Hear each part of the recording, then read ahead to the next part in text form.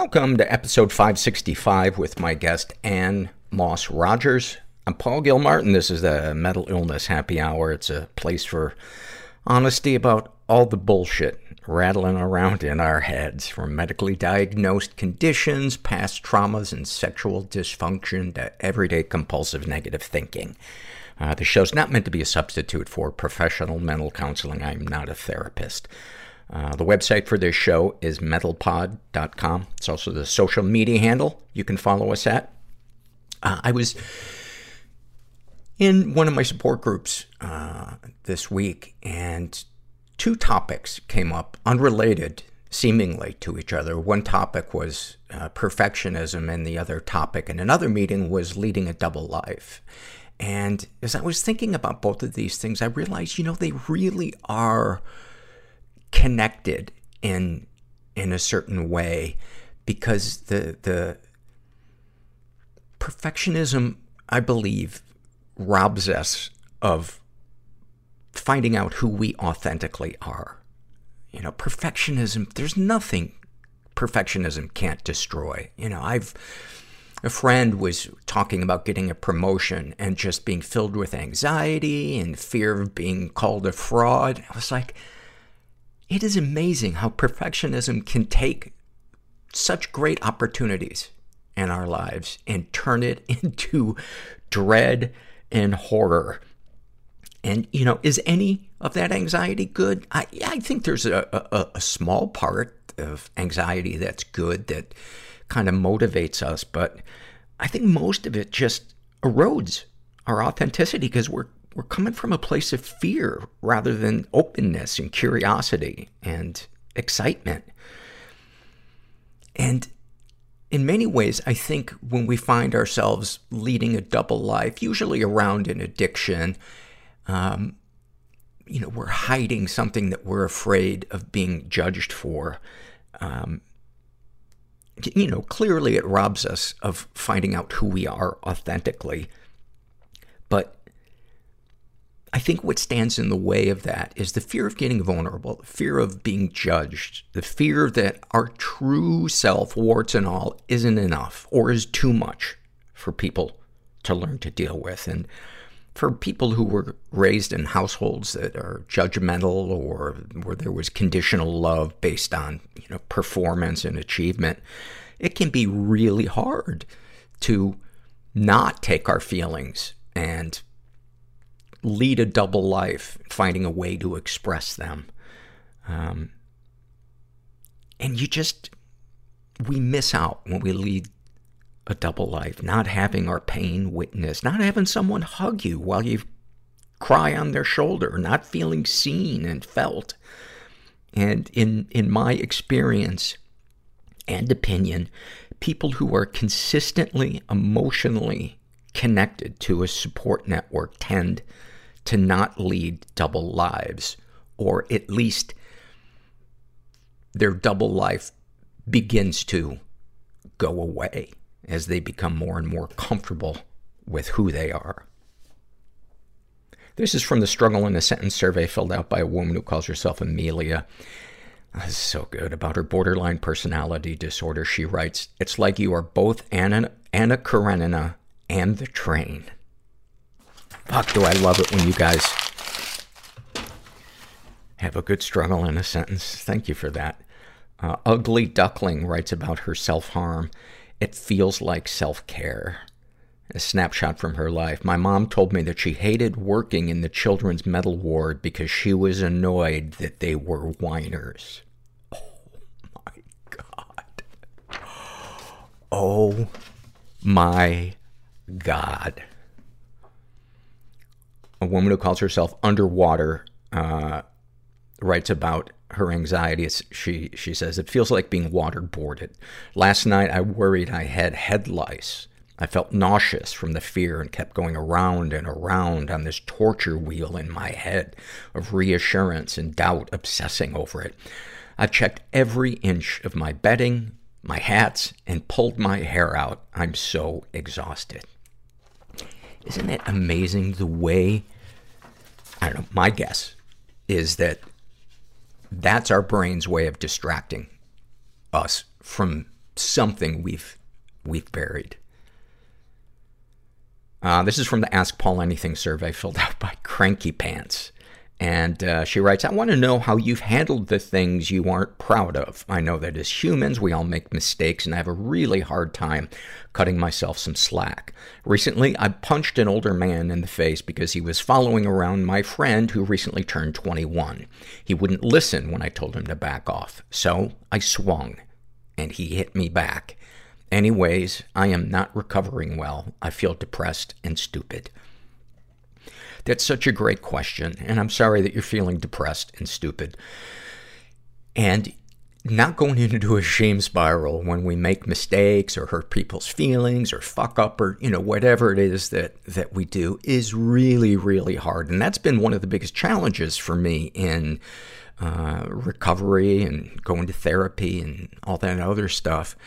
And what I try to do today is, if an apology is necessary, regardless of whether that person was at fault in some way, if I did some, let's say somebody cuts in front of me rudely in line at the grocery store, and I call them a fucking asshole, I will apologize, or hopefully apologize to them for calling them that, because them cutting in line in front of me doesn't warrant me saying that. I can think, boy, that person's an asshole, or say, would you mind not cutting in front of me in line? That I wouldn't need to apologize for. So that's what I try to do today, is if I'm out of line about something, I try to apologize. The other thing I try to do is to not shame myself for it. Instead, make a note. What was it that irked me? And in the future, if this happens again, how can I handle it better? How can I express myself in a way that's healthy? So that's what I try to do. But it's a very imperfect process, but it's an opportunity to practice self-love and self-compassion while also growing. Self-compassion and shame, it's, you can't have both at the same time, but you can have self-compassion and growth at the same time. I think we believe that, if we're not shaming ourselves, we're undisciplined and we're not going to get better. But I don't know anybody who's ever shamed themselves into being the person they want to be. And speaking of shame, this is from the Body Shame survey filled out by a woman who calls herself Backslash. And to the question, what do you like or dislike about your body and why? She writes, when I'm in a ruminative state about my body, I dislike almost everything. The parts of me that, in my frame of mind, quote, invited sexual trauma, unquote, and somewhat punished, but also kind of glorified, depending on my environment. They're the things I can put on display when I'm craving outside attention just to feel adequately attractive. Yet they are the parts that I want to alter the most when I've been triggered. The parts of my body that I convince myself are either too much or not enough in some arbitrary way become even more exaggerated when I look in the mirror and magnified in full when I loiter. For me, I focus on my skin, my nose, my boobs, and my waist almost every time. When I'm alone, as well as when I feel safe in my body and environment, I tend to, quote, like, unquote, everything about my body, and I appreciate the features that distinguish my outer appearance from the current mainstream ideals of physical beauty. When I'm at my best, when I'm compassionate and inventive and resilient, when I'm seeing the bigger picture, and when I'm in the company of the few people with whom I can be almost caustically authentic, I feel beautiful inside and out. Or I'm not preoccupied with my outer appearance at all. Fuck, do I love that. Fuck, do I love that. Thank you for that. This is also from the Body Shame survey filled out by a guy who calls himself What's the Big Deal? And he writes, I hate that I have a little more fat than other males and my nipples are big. I hate when people would give a titty twister, and I feel like it was always because I have, quote, bitch tits.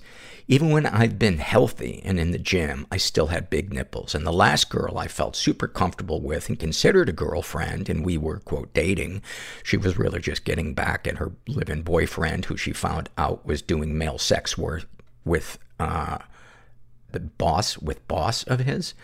She just wanted to get her rocks off for a couple of months during the pandemic, being that this was unprecedented times and dating apps putting hundreds of people at your fingertips. I found out about 2 months in. The first time we went to the beach, she flatly said, "You have big nipples." We were at Key West, and I just walked back from the bar to the sand with my shirt off with drinks for her and her sister, and that was the first thing she said to me. Clearly, I have a lot of other things I need to work through after just thinking all that through. Thank you for that. Oh, yeah. I don't know. I think she's a keeper. This is from the psych ward experiences, filled out by Billy, and she's in her 20s, and she was hospitalized for undiagnosed bipolar and PTSD.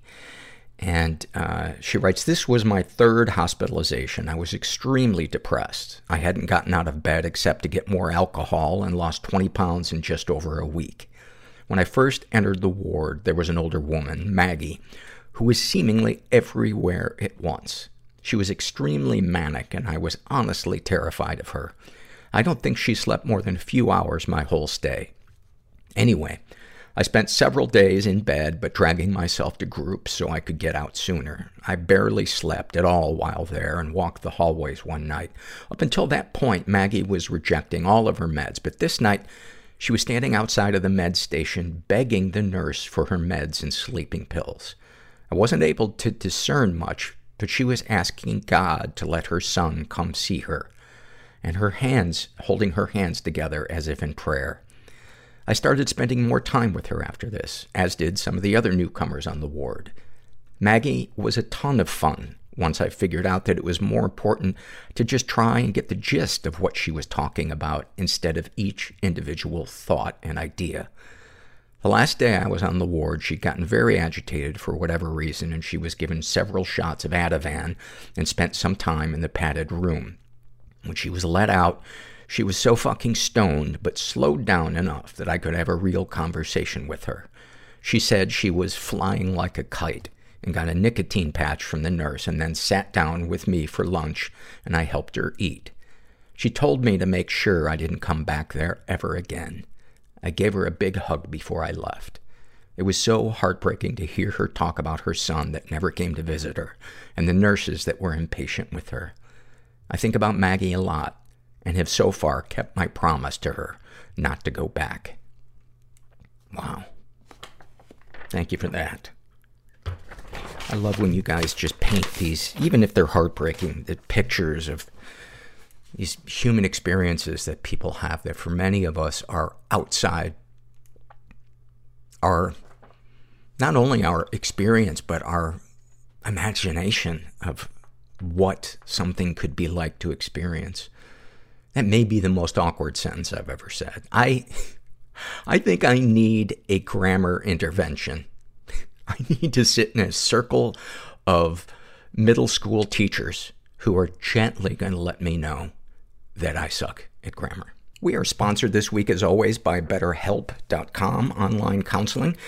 As I mention every week, I'm a big fan of it. I've used it for several years, and if you've never tried online counseling, why wouldn't you try it? You can start communicating in under 48 hours.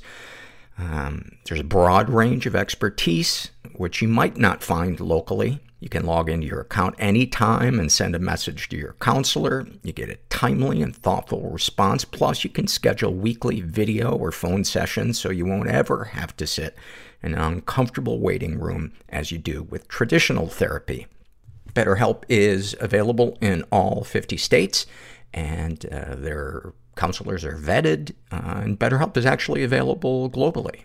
And you guys can get 10% off your first month by going to betterhelp.com/mental. Make sure you include the /mental part so they know you came from this podcast. That's BetterHelp, HELP.com/mental. And then one more survey before we get to the interview. This is from the Body Shame survey filled out by Betty. And she writes to the question, what do you like or dislike about your body and why? She writes, I'm thinner now than I've been in a long time, but I hate all of the fat on my body. If I think about it too much, I can feel it festering and wobbling under my skin. Growing up, my mom and stepdad's weight fluctuated, and they always made a huge deal out of it. They went on diets that my brother and I had to be a part of, but more importantly, they were vocal about their fat phobia, especially my mom, constantly telling me the things that they hate about their bodies. No matter what I looked like, my family had something to say about it. When I was in my sophomore year of high school, my mom took me shopping for a homecoming dress. I'd just gotten over mono and was still pretty thin, but I was still very self-conscious about my body. I told her I wanted something to wear that was loose and classy, and even found a cute, fairly conservative white dress that was exactly what I wanted and in our budget. She didn't like it, so we went somewhere else. We were in a thrift store parking lot, and she was angry that it was taking so long, so I confided in her that I didn't feel good in any of the dresses and was ashamed of my body. She glared at me and snapped, "I just don't understand why you think you're fat." I just wanted to get the fuck away from my life. You know, I couldn't have felt any lower. Grief, guilt, shame. Why wasn't I born a girl? There's a switch that gets flipped in my head. I'm supposed to be a girl. I experienced being treated like an animal. How can a just God I have a vomit fetish. let humans do this to each other? Help! I fucking flew over the cuckoo's nest. My wife's losing it. I thought it was all about me. I don't know what to do. I would have committed suicide if I could have watched my funeral. A Polaroid I found of my mother naked in a dentist chair. And my body doesn't quite I think I did 8 days in LA County Jail. fit how I see myself. What was it all for? Why are my friends dead? Everything that I did There's a comfort in the scars for me. was in service of OCD. You've already had all the paper cuts. Step away from the paper. It's really hard to see the picture when you're inside the frame. You know, it takes a larger view to see your life. Just actually have somebody listen to you. Yeah. And I got up and got my tooth and left. I'm here with Ann Moss Rogers. You are an author. You sadly lost a son to suicide. How many years ago was it? It was in 2015, so okay. six. Pretty fresh. Yeah. Pretty fresh. And you have one vocal cord, so I do. you were going to try to preserve it as we record. So I'm a public speaker, and I'm also a brain tumor survivor. So, and when they did the radiation, I lost some of my swallows. I can still swallow food. It just takes me forever to eat. And then I only have one vocal cord, and I had to have surgery so that you'd be able to hear me now. Otherwise, I'd be whispering. Before we talk about the other stuff, talk about what it's like coming out the other side, or even during having a brain tumor and looking death in the face. Oh, it was really scary. You know, the tough part for me wasn't as much being in it, because I got a ton of support then. It was after it was sort of over, especially the first time I had to kind of go through a second treatment. And it was a benign tumor, but it wreaked a lot of havoc, and it was in a very dangerous place. So it was wrapped around my carotid artery. But I remember after I got home from the hospital. So where was the tumor? It was wrapped around my carotid artery, so in the base of the skull. Oh, okay. And you've got a lot of cranial nerves there, so any slight growth can ruin, I mean, had it been left there, it would have just been a slow and agonizing death. Really ugly kind of ALS kind of demise. And there was one surgeon in the world who was able to remove it. And that was pretty remarkable because he was only 2 hours away. So I went through that experience. I come home and it's like I don't know how to get back into life. It's like I'd been dropped into a desert without a compass. And that was agonizing for me. I just didn't know where to go with my life. I didn't know what to do. And how long ago was this? This was the first time in 1999 from about the middle of 2000. And then I had the radiation in 2017 after my son died. And then for whatever reason, everything was fine. And then 6 months later, I lost a lot of swallow, I had a lot of breathing problems, and the vocal cord collapsed. So for about 18 months, all I could do was whisper.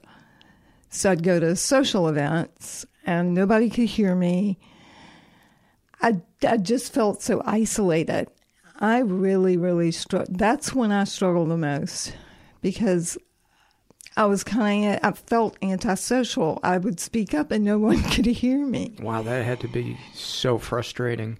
It was. And it gave me, it just gave me a new perspective on how it might feel to lose your voice or to be deaf. I mean, I am deaf in one ear, but I do have hearing in the other ear. And the brain tumor took that too. But I'm really lucky. I am really lucky. Were you a person of not necessarily organized religion, but a person of any kind of faith before this, during it, after it? I was brought up in the Episcopal Church, but I can't say I'm a real religious person. I'm a spiritual person. I do believe there's something beyond us. Yes, that's essentially what I was asking, because, your perspective on this, I think, is something that's so difficult for so many people to not feel a victim of the universe, losing your son, losing your vocal cord, struggling to swallow food. I mean, that is a lot of really big stuff. And I think for a lot of people, it could make them bitter and really negative. And you don't strike me as that kind of a person. And I wonder sometimes where that comes from person to person, because I think everybody obviously is a little different, and where they find their strength and their ability to keep a positive perspective. I think it is, I didn't want to live my life that way. If I lived myself bitter and angry every day, what does that benefit? How does that benefit me or anybody else around me? Yeah. Do I really want to live that way? Yeah, there's this saying, having a resentment is like taking the poison and waiting for the other person to die. I like that. Yeah. I like that. So it just doesn't benefit me. And in terms of Charles dying by suicide, he wouldn't want me to live that way. Yeah. And how old was he? He was 20. Yeah. And he struggled with substance use disorder. And depression. And, there were all these clues, Paul, and I didn't see them. He talked a lot about death starting in middle school. So my son struggled with thoughts of suicide probably since 4th or 5th grade. And because I didn't know the signs, it just wasn't on my radar at all. And I mean, this is the funniest, most popular kid in school, Mm-hmm. That's not the type, right? Yeah. And when they came and told me, we found your son Charles dead this morning, and my husband said, how did he die? I'm like, what a crazy question that is. Why would you ask that? And of course, it's a natural question. And they said suicide, and I was prepared to hear overdose. And I'm watching my husband's emotional explosion in the front seat. I can't even let it in. I can't even absorb the fact that I didn't understand why suicide, and it would be a really long time before I would.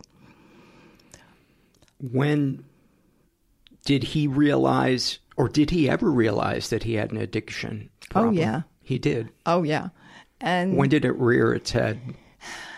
So he had substance misuse for a long time, because he would wake up at night and have thoughts of suicide, and to him, using a drug to numb that instead of killing himself to a teenager makes a lot of sense. Right. And what kind of drugs was he using? So he started off with alcohol and marijuana, and then he really kind of became obsessive about polysubstances in general. And we ended up taken him to a wilderness program, therapeutic boarding school. But when he came back, he just kind of went back to those same habits and eventually kind of graduated to heroin. And he never admitted to me that it was heroin. He said it was OxyContin. Because, heroin addict, it kind of drips with shame and ugliness. Yeah. And who wants their parent or to think of themselves that way? Right. And he felt ugly and low and rejected. And I really, really regret not saying to him, as much as I want you to get well, I love you even if you don't. He needed to know that my love was unconditional. I knew when I said it to him, but he needed to hear it just like that. And I never got to say that. So I tell every parent, you need to meet them where they are. You can't do recovery for them. You can't push them into recovery. You need to find help for yourself. And you know what usually they do? They go off and they're still looking for a fix-it. I'm going to fix this. Then they'll come back to me 6 months later. They'll ask me again. I'm like, did you ever find support and education for yourself? And they'll tell me no. And I'm like, then this conversation is over. Good for you. Just the last 30 seconds, you said so many incredibly important and profound things. Truths that people live their whole lives and never grasp. Even if somebody is saying it to them, they don't let it in. It is its own addiction, being a fixer. It is. And when I found out there were support groups, and the thing is, I asked mental health professionals, where are the support groups? So we ended up going to Families Anonymous. Best move I ever made in my life. That was my family away from family. And when, for example, my son left the therapeutic boarding school for a few days, I'm leaving, I'm 18, and he walked out of there. We didn't know where he was. That was the group that was there for me. And, texting me, how's everything going? NAMI, National Alliance of Mental Illness, also has a family support group. Great organization. Yeah. And they have a class called Family to Family. And I recommend that a lot. So my mantra is you've got to get support for yourself first. You can't fix another human being, but you can fix how you react to them. So true. So true. Talk about, people probably get tired of me ringing the bell for support groups, but it's one of the reasons I started this podcast. They saved my life, and I want to be a cheerleader for people to get help. I didn't start this podcast to be the answer for people. I started it for them to feel comfort and hope, and to try to inspire them to go get help, because I was on the brink of suicide before I finally said, I can't do this. Please help me. And it changed my life. Talk about when you're in that support group. Paint a picture, if you would, for that experience. You talked about people texting you when Charles disappeared. It felt so good. Give me some snapshots, some moments in your support group that help paint a picture for a person who's afraid to go to one. So we were desperate. So I was desperately looking for one. And when I found it, I found the location. I reached out to the person, the email. She said, we'd love to have you. I walked in, and I think, Paul, I expected to see a certain type of person. But what I saw was lots of people like me. And they were from all kinds of financial backgrounds. There's a guy in there who drove a Maserati, and there was a guy who drove a Toyota Tercel. So it ran across, and they were so welcoming. There were men and women, and the very first session, No women cried, 2 men did when they told the story of their children and the substance use disorder and the helplessness that they felt. What did you feel in that moment when? I felt, wow, for men to feel in a safe space enough that they would cry, this is the place for me. I didn't know how my husband felt, really. I mean, we talked about it, but it was because he went to this support group with me that I learned how he felt, because he would say it to the group. And that really helped us get on the same page, because when you have a child with substance use disorder or mental health issue or both or whatever, you got kind of the bad parent, the good parent, and it is across the board. So you have one parent that's kind of strict, who's like, throw him out of the house, and the other parent is, I can never do that. And you tend to kind of take on those roles, but you got to get united on the same page. And it was that group that did it. So what were the differences in how you two felt and approached? So neither one of us were throwing him out of the house, but there is that tough love myth. Mm-hmm. And I was kind of like, well, we've tried everything else. Maybe we should go to tough love. But the trouble is that has no definition, mm-hmm. really. And, there are just some people. And he was kind of more, this is a tough one. He was the more gentle one, I guess, and I was kind of the more autocratic one. Mm-hmm.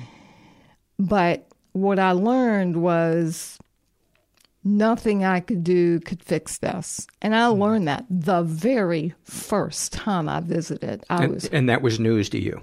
Yeah, I was hooked.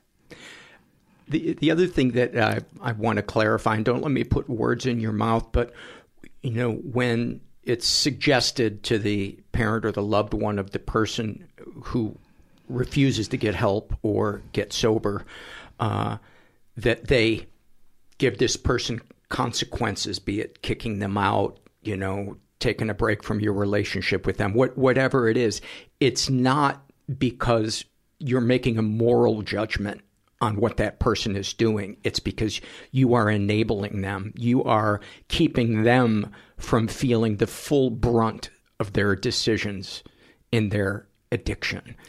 Yeah, there's part of that, but there's also, what are your boundaries? And at first we had all these boundaries, 3 pages. Really, you just need 3. Talk about those. So ours were, you can't actively use it in our house. And the problem is that when he was actively using, he'd set off alarms. He'd let creepy people in the house. I mean, I'm having people knock on my bedroom door at 2 a.m. I don't know who they are, and I'm totally freaked out. And then the next day he's telling me, I don't know what you're talking about, and I'm afraid in my own house. And I just said, I can't take that. So we never threw him out. What happened was he went to detox and he walked out of there the second before time. He wasn't released. Right. So he went to detox, he went to rehab, he went to recovery house, and he relapsed the first day in the recovery house. They took him back to detox. He walked out of detox. And we said, you can't come back and live with us right now. We love you. We can meet you for lunch. We can buy you groceries. But you can't live with us right now because we don't know how to manage this. Mm-hmm. And we were moving. So there wasn't anywhere for him to live because for 10 weeks we didn't have a house and we went from one Airbnb to another. And another thing was, I'm not giving you money. I will pay or help you pay for the recovery house. I will help you pay for food. I'll meet you for lunch, but I'm not going to give you money. And we kept that rule when we supported other people who had substance use disorder. I'll buy you a bus ticket. Mm-hmm. I will take you somewhere. I will meet you somewhere. I will talk to you on the phone. I will help you somehow in recovery, but I can't give you money. You know, that's just my boundary. And it's so important. Right. It's so important. People think that that's love. And it's really, it's not giving that person money. It's not love. It's gasoline to the fire. Right. I mean, it was just really hard to accept and watch somebody self-destruct before my very eyes. I know the steps that need to be taken, but I can't make them do it. It's like watching somebody stand on the train tracks as the train approaches. Exactly. And they're like, no, I'm good. And I watched that for 5 years. You know, for 5 years, our lives were complete chaos. But it was once I went in that support group, one time, Paul, I got that message right away. I learned more in that 1.5 hours than I learned in years. And then What do you think about it, that it sunk in? Was it that you were so miserable that you were teachable, or something about it rang true, or was it the vibe in there that they were all normal people? They were just like me. Their children grew up in a house of love. You know, they didn't do anything to their kids to make them that way. And they had all these stories of trying this, and then they'd laugh about it. And I mean, some of those people had been in that group for 10 years. Mm-hmm. And I'm happy to report that most people in that group that were in there long term, their loved ones have had a successful recovery, which is wonderful. I mean, it didn't turn out for our family, but it greatly increases your odds if you go and join a support group. And it's free. Yeah. It is free.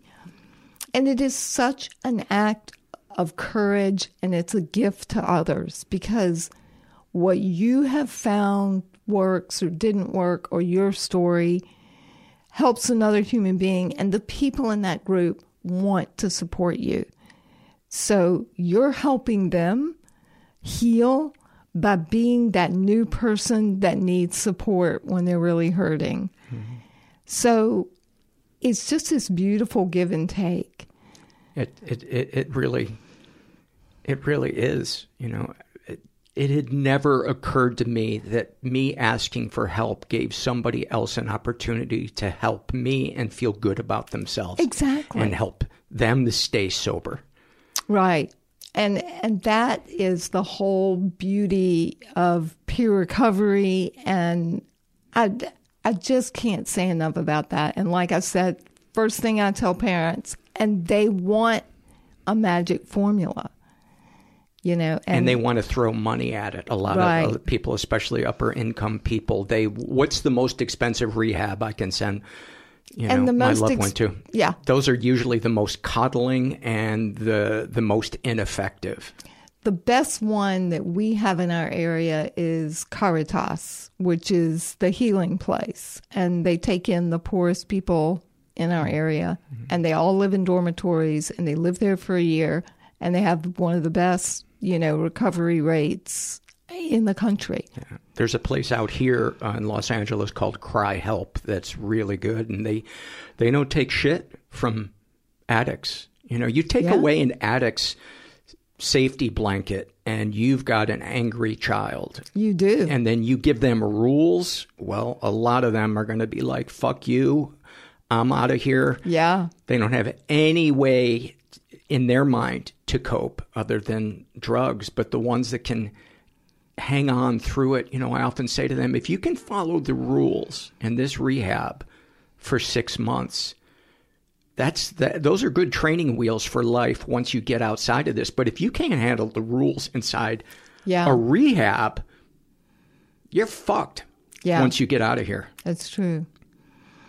And, he was a model kid in rehab. I mean, I hear stories out years later of somebody saying, I was depressed, I got under the covers, and it was Charles that said, come on, I'm going to group. I want you to go with me. And he would, share his rap music lyrics with those groups.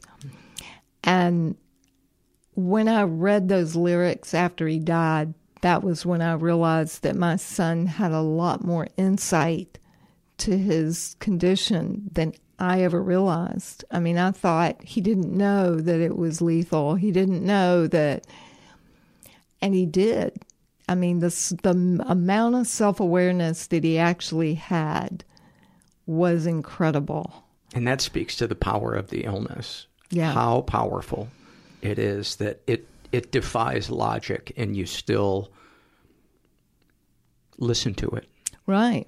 But, Paul, I lost. But really, recovery is not only possible, it's probable. And making that first step is just a step of courage. And everybody kind of acts like it's a step of weakness.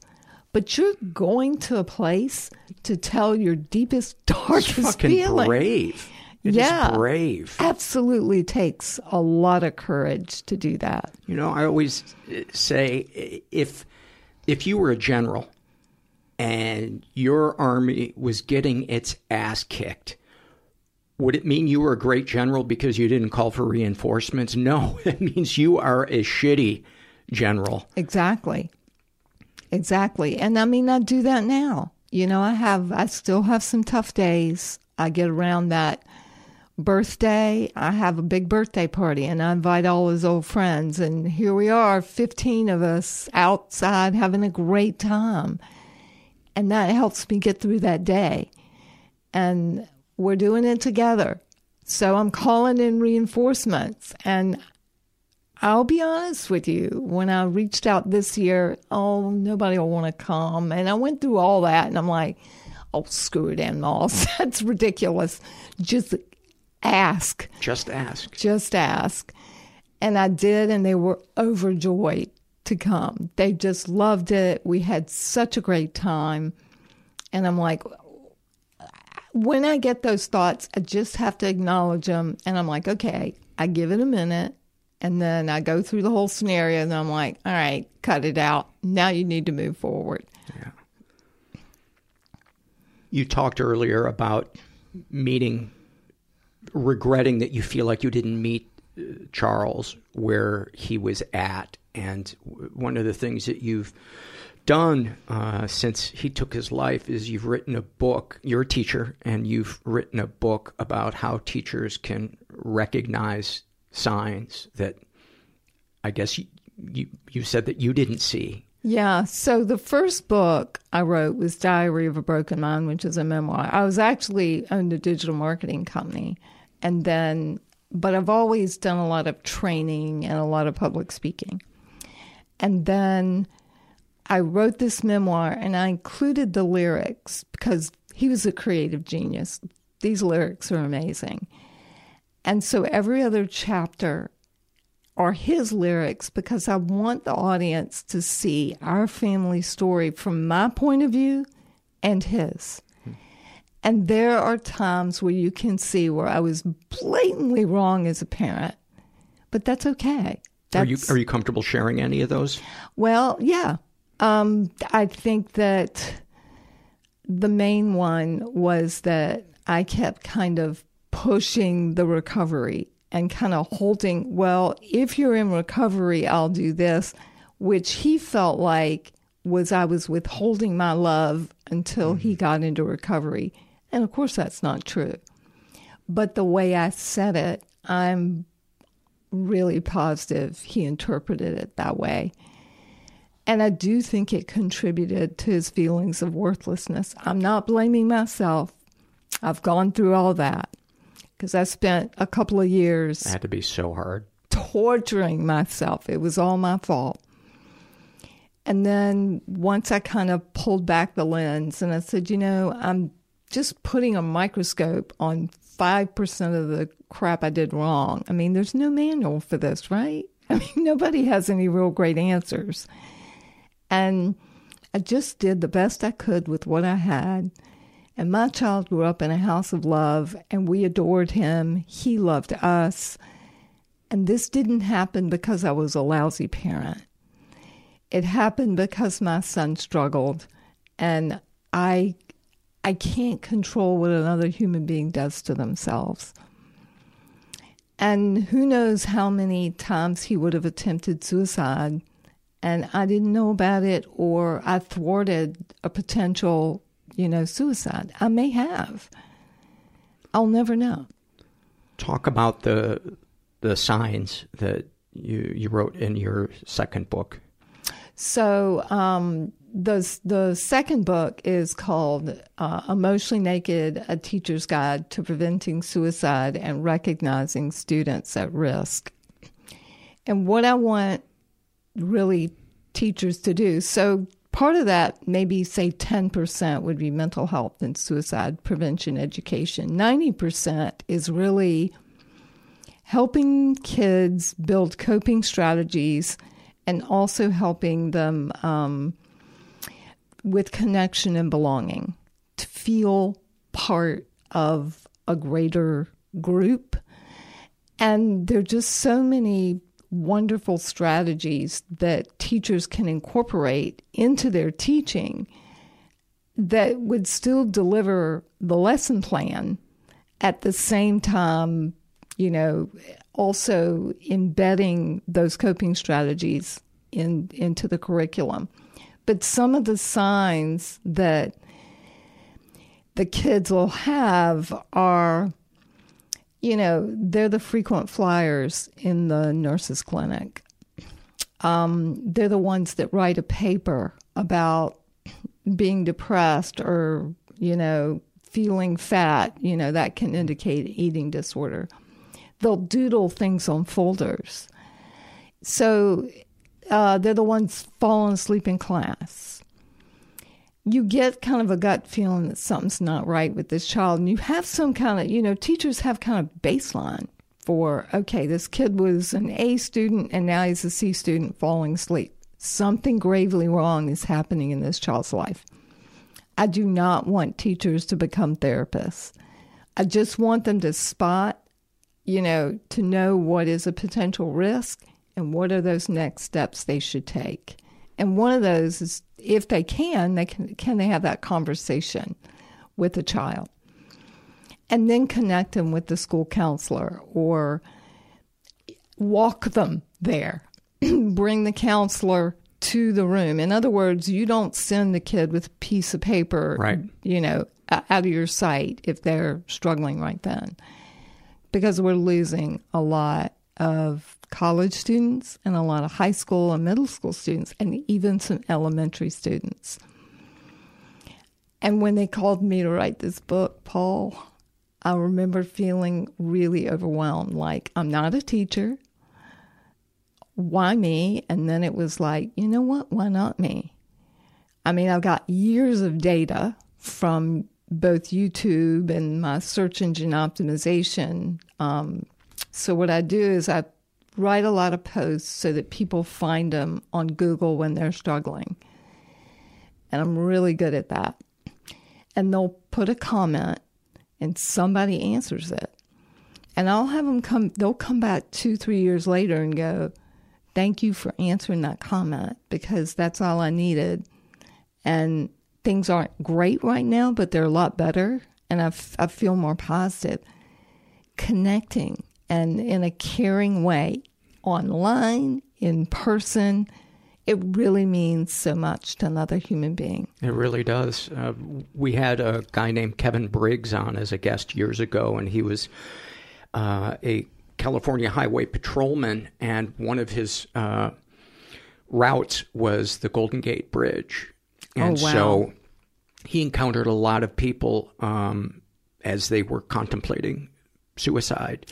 And he said every single person that he had a conversation with said that they felt like a burden. Yeah, that's a big one. Felt like a burden. Another common theme or common thread is I look in the mirror and I just feel so worthless. Kind of a metaphor. Mm-hmm. Giving away possessions. I don't want to be here anymore. But really, it's that gut feeling you get that when somebody says something, it just gives you that feeling that something isn't right. And what some of us do out of fear is like, I want to run for the exits, or I want to ask, how are you doing? And I want to hear, I'm okay, because we feel like we can't handle. Mm-hmm. And that's not true. We can. And I want people to push through that feeling of like, yes, I can listen to another human being. And yes, I can say, I don't know what the next steps are, but let's text the crisis text line together at 741-741, and let's see what those next steps might be. Let's call the local hotline together and figure out, and I will do that with you. I'll help you make a therapist appointment. Right. I'll go to your support group meeting. Right. With you. Can we do a suicide assessment over the phone? I can't do that for you, but let's make that phone call. The other thing that Kevin said was when he first started encountering people who were standing on the ledge, was he talked at them, and he slowly began to learn that what really helped was to get them to talk and to just listen. Just listen. In fact, I have a T-shirt that says "Stop Suicide with Your Ears," and it's got different ears, little vector illustrations. Mm-hmm. And at the bottom, it's a hashtag, just listen. People have no idea the importance of listening is listening without fixing. Yeah, it's so hard sometimes. It is so hard. I still am tempted. And a couple of times when I've made that error, I just say, oh gosh, I can't believe I said that. I'm so sorry. I'm going to shut up now. I want you to tell me more, and just ignore that stupid comment I made. So you can say the wrong thing, and then you can backpedal and go, no, that was really dumb, and I invalidated your feelings, and please accept my apology. Anything else that you'd like to share before we wrap up? No, but I really appreciate your having me and kind of presenting the other side of how it feels to be the parent of a child who's struggling, and that I think that families need to be educated, and I think families need to shift and learn to accommodate the person in their family that is struggling, instead of saying things like, you got to get out of bed or pull yourself by your bootstraps. They have to learn what depression really is. If people want to know more about you or contact you or find you on social media, where can they do that, or buy your books? My books are on my website, emotionallynaked.com, or AnnMossRogers.com.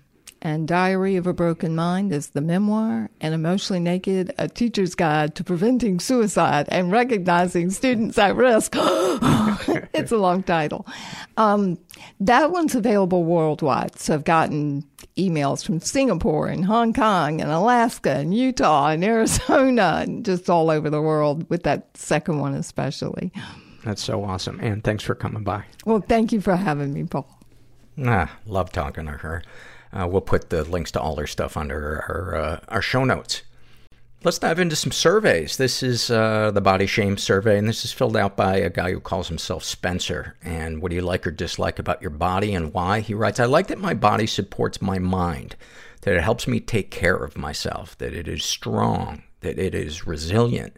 My body has been there through all of my days, good and bad, and it will love me unconditionally as best as it can. I dislike that my body has so much fat on it. I dislike that my brain requires so much stimulus, in parentheses ADHD, and puts me in pain for no reason. Migraines, cluster headaches. I dislike that my dick is nothing that anybody will ever fawn over. Sure, it's about the motion of the ocean, but I want the boat to be admired on its own. I dislike my skin for having acne at age 24 in some pretty awkward places. Lately, it looks like I have herpes, but it's actually pimples. Thank you for sharing that, Spencer. And what is it about us guys that we just are so hung up on our dicks? There must be some evolutionary purpose to that, but, I think humanity is had enough of guys thinking about their dicks all the time. This is from the Ask Paul Anything survey filled out by that black girl. And she writes, I'm so sorry to hear that you have a tremor in your fretting hand that may affect you playing guitar. How long have you played guitar? I have played since I was 14. What were the circumstances of you learning? My mom suggested that my brother and I take guitar lessons, and I'm very, very grateful that she did that. And I stuck with it, probably because some of my friends were also learning guitar at the same time. And also, that was kind of the age where all of my friends were, most of my friends had hit puberty, and they were still able to be competitive in sports, and I was so small I wasn't really able to. And so I just kind of went to smoke a lot of weed and listen to a lot of heavy metal and play guitar too loud. Do you feel that your playing has helped or hurt you in life? Oh, it has definitely helped me in life. There's actually a song that I wrote, I guess. It feels weird to use the word wrote because I can't read music. I know very little theory. I can't sing, but I play by ear, and so I came up with this chord progression that I really like, and maybe I'll share it with you guys because I think it sounds really cool.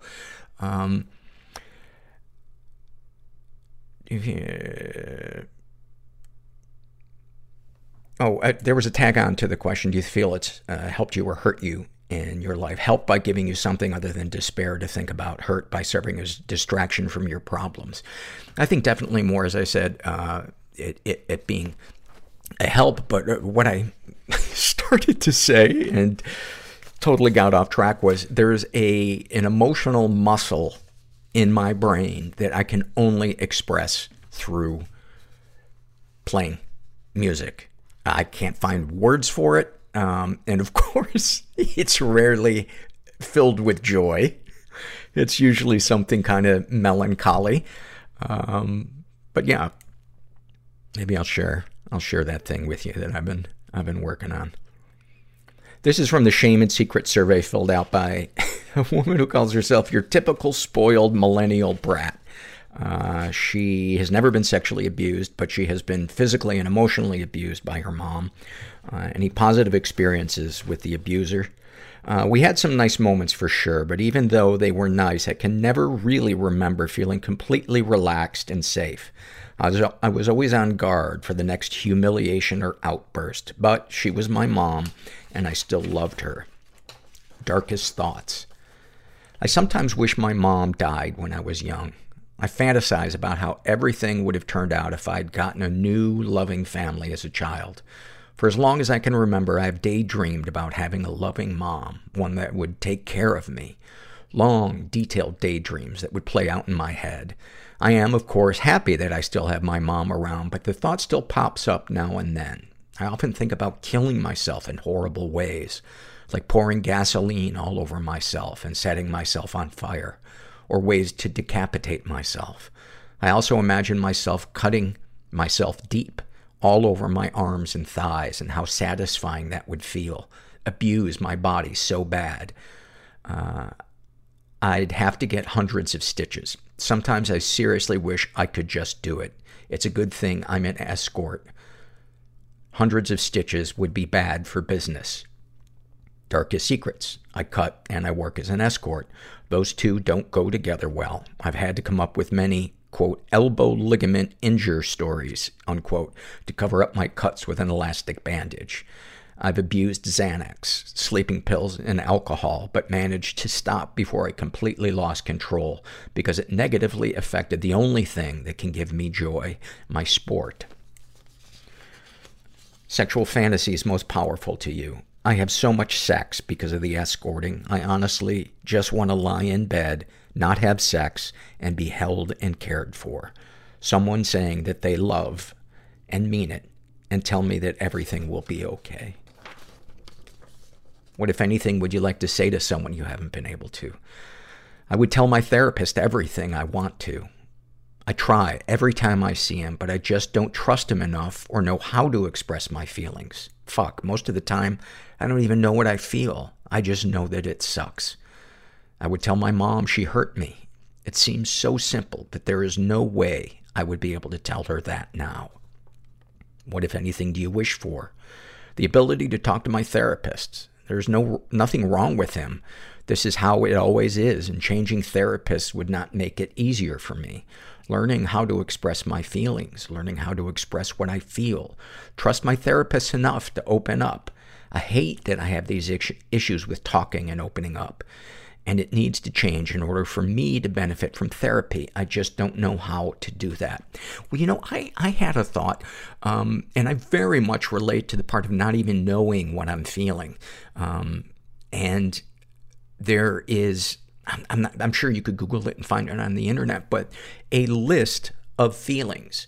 And you might print that out and bring that into your therapist's office and go down the list and say whether or not that's something that you ever experience or something that you're experiencing right now. And that might be a good launching off point to get the ball rolling. Because that's, in my opinion, that's where a lot of it starts. The really fruitful digging is, what are we feeling? And then we can get to the why and what the tools are we can use to cope with it. Have you shared these things with others? LOL, no. It's the core of my problems. I could be standing in the middle of a lake filled with alligators with a sword through my chest and be like, I'm fine, my chest hurts a little, but no worries, everything's cool. I'm too worried about being a bother. How do you feel after writing these things down? Kind of relieved, but also tired, because it's really late where I'm at. I always find a way to procrastinate going to sleep. Anything you'd like to share with someone who shares your thoughts or experiences? Do not become an escort. Thank you for sharing that. And I really hope that you can get to the point where you can begin to open up. It's hard, man. It is hard in the beginning, but it does get easier. There is a momentum to recovery. This is from the love survey filled out by Maddie K. And she writes, I love when I catch my longtime boyfriend smiling at me for seemingly no reason, because I know he feels the same way I do. Incredibly lucky and in love. I love finishing a meal kit and looking at the fancy, healthy food I will nourish my body with. I love when I encounter an overly affectionate cat wandering around at night. That is an awesome one. I don't know how often I've ever been able to get a stray cat to come up to me and let me pet it. They're usually so skittish. To be fair, I'm always pointing a shotgun at them, but that's beside the point. I love when I encounter... Oh, she did that. I did that one. I love slipping into fresh bedding for the night, especially if you do it right after you take a shower. That's a great one. And I love the feeling after a fresh haircut. Amen. Amen. Thank you for those. This is from the Shame and Secret survey, and this is filled out by a woman who calls herself Caged Bird Screams. She identifies as straight. She's in her 20s, was raised in a totally chaotic environment, and was the victim of sexual abuse and never reported it. My half-brother took me across the road from his house. He said he was going to show me something. His truck was parked in the driveway of this abandoned house. He grabbed my chest, pushed me against his truck, and forced his tongue down my throat. I could tell he had just smoked a cigarette. In shock, I just stared at him. His eyes were wild and appeared as if they were trying to escape him. The sickest part? I went in for another kiss. I have no idea why I ever did that. Years later, I laughed about it. Laughed. Today, I am disgusted. I can't think about that time. When I was a child, I'd actually prayed that I would get closer to my half-brother, since my full brother was always jealous of me and would hurt me if he got the chance. She's been physically and emotionally abused, especially by her first husband. She writes, I am stuck in an emotionally abusive relationship that is creeped up on turning physical. Yeah, this is the life I have. 2 daughters that I love more than anything, but my now husband, who doesn't think he has a problem, is into odd sexual kinks that I'm not used to. He wants me to lock him up in a chastity device and humiliate him, all while another man comes in him from behind. Yet, he brings me down in front of my kids, ? I don't understand. I've become so awkward with sex now, I'm not even sure if I want it anymore. He begs for threesomes with other men, where he sits and watches them come inside me, then he licks it off me while they come in him again. I'm sure this is probably a thing, but I'm just too vanilla to understand. I just wanted that simple relationship where we make love, not have sex. To those who said it gets better, you are some messed up individuals if you think this is better. I mean, this is such a great example of the truth that the best sex springs out of a foundation of friendship and intimacy and trust. And then it matters so much less what the kink is, because you trust each other and you feel safe with each other. But man, how can you have intimate sex, even if it's kinky sex involving other people? How can you have that when that person is shaming you and you don't feel safe around them? Any positive experiences with the abusers? As far as my half-brother, no. I've seen him abuse his first wife, now tragically deceased, just to treat this new woman like a freaking queen. Just proves my theory that a man can treat you like dirt, but your replacement like gold. With my husband, I have my daughters. He helped in that, so I guess I will say that. Wow, I don't really have anything that positive. Bummer. Darkest thoughts. I think about ways to send my husband to jail so that I'm away from him. No more walking on eggshells. It will just be my daughters and I living in paradise. He even acts like a bully to my babies. I don't really think I love him, but I don't make him leave either. Darkest secrets.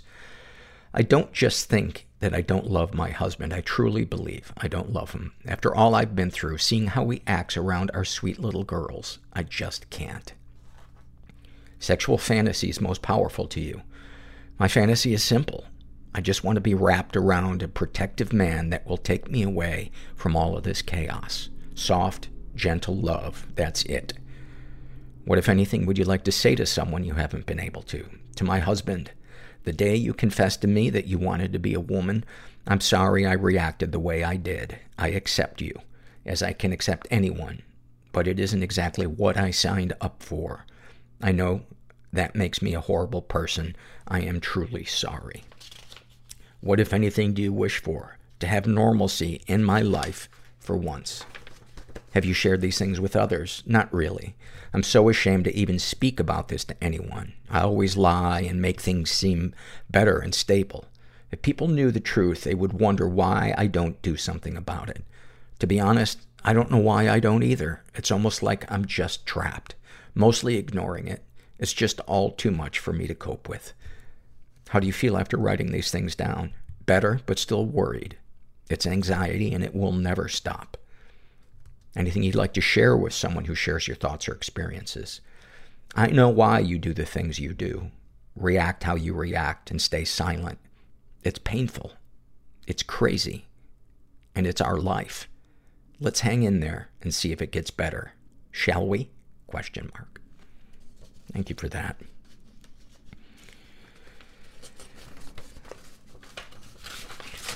I imagine that there are a lot of people whose circumstances might differ from yours, but still feel trapped in a marriage or a relationship nonetheless, and they don't know how to take that first step to either try to make the relationship work or to leave it. And it's such a lonely place.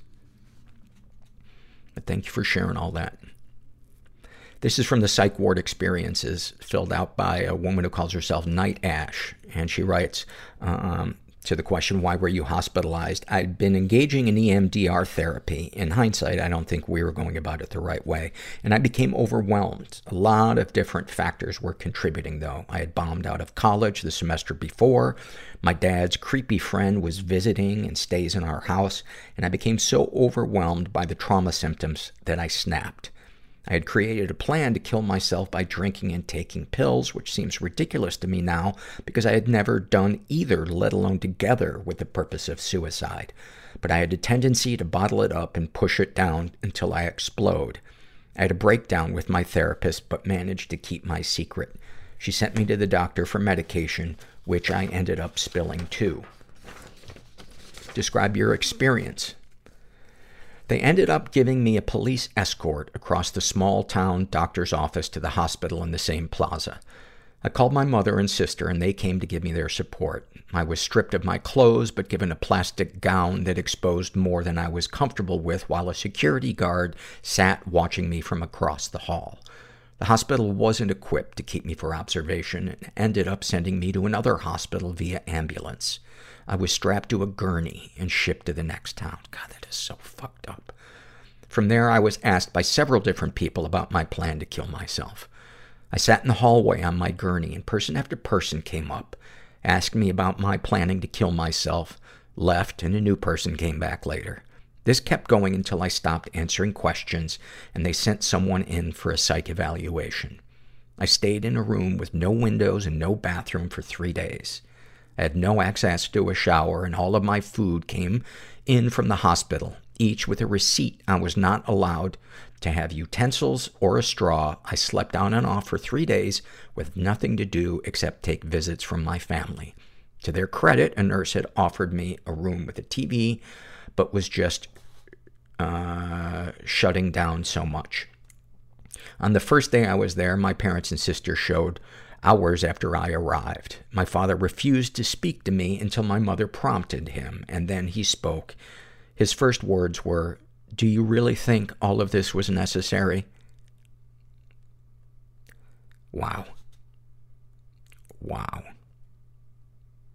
That is so fucked up. After the 3 days, I moved up into the unit. It was bittersweet. I was humbled and horrified by my experience. The patients would have outbursts and re-traumatize each other all the time. A lot of the time, the unit would get shut down because of fighting, and visitors would be barred until it was over. But I was also amazed by the people there. I saw people trying to pull themselves together and create a good future, looking for housing and jobs in the local papers. I also had the privilege of rooming with a woman who was roughly my mother's age. I connected with her and was able to share stories with her for the first time. I felt like I was really able to share my story without being afraid or judged. I was so incredibly relieved to finally be heard. When I told her of my father's friend, she shared my disgust, and I felt validated. It was real, and it was significant. The hospital staff asked about me pressing charges. I didn't feel like I could do it, and I don't believe I ever will. But to share my story and receive that kind of support told me that my experiences were valid. I am worthy of love and respect, and this experience was significant. It was horrible and beautiful at the same time. I was able to accept what had happened to me and connect with others who also struggle, but at the same time, I felt so helpless, trapped in a strange place where the screaming and fighting was daily, hitting my triggers in a place where I had no locks and no way out. I recognize it as a necessary evil, and this led to me moving up and protecting myself. I left home and took care of myself, and my life has been better ever since. Wow. Wow. High fucking five. So awesome. So bittersweet. And then finally, these are some loves from Katie. She writes, I love my morning hikes around a small lake near my house. I love being the first one out on the trail and knowing I'm the first because of all the spider webs I run into. I love spotting a heron or egret or eagle that I would never imagine were just a mile from my house if I didn't walk around the lake. I love the mist on the lake in the early mornings and the light reflection of the water on the tree leaves. Even though I'm depressed, I love that I have this beautiful natural area 5 minutes from my house, and then I'm still able to appreciate the beauty and wonder of nature. Thank you. Thank you. There is nothing like nature to just fucking take the edge off. It's so amazing. Well, thank you. Thank you all for your surveys. That, I'm just always so moved and amazed, and I feel like it helps me not only grow as a person, but to be more compassionate to people who I might otherwise not judge, but not have patience for.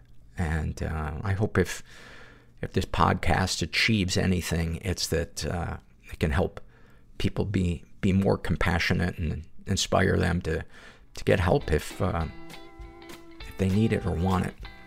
Anyway, I hope you got something out of it, and never forget that you are not alone. And thanks for listening. Everybody I know is bizarrely beautifully Everybody I know is bizarrely beautifully fucked up in some weird way. Bizarrely beautifully fucked up in some weird way.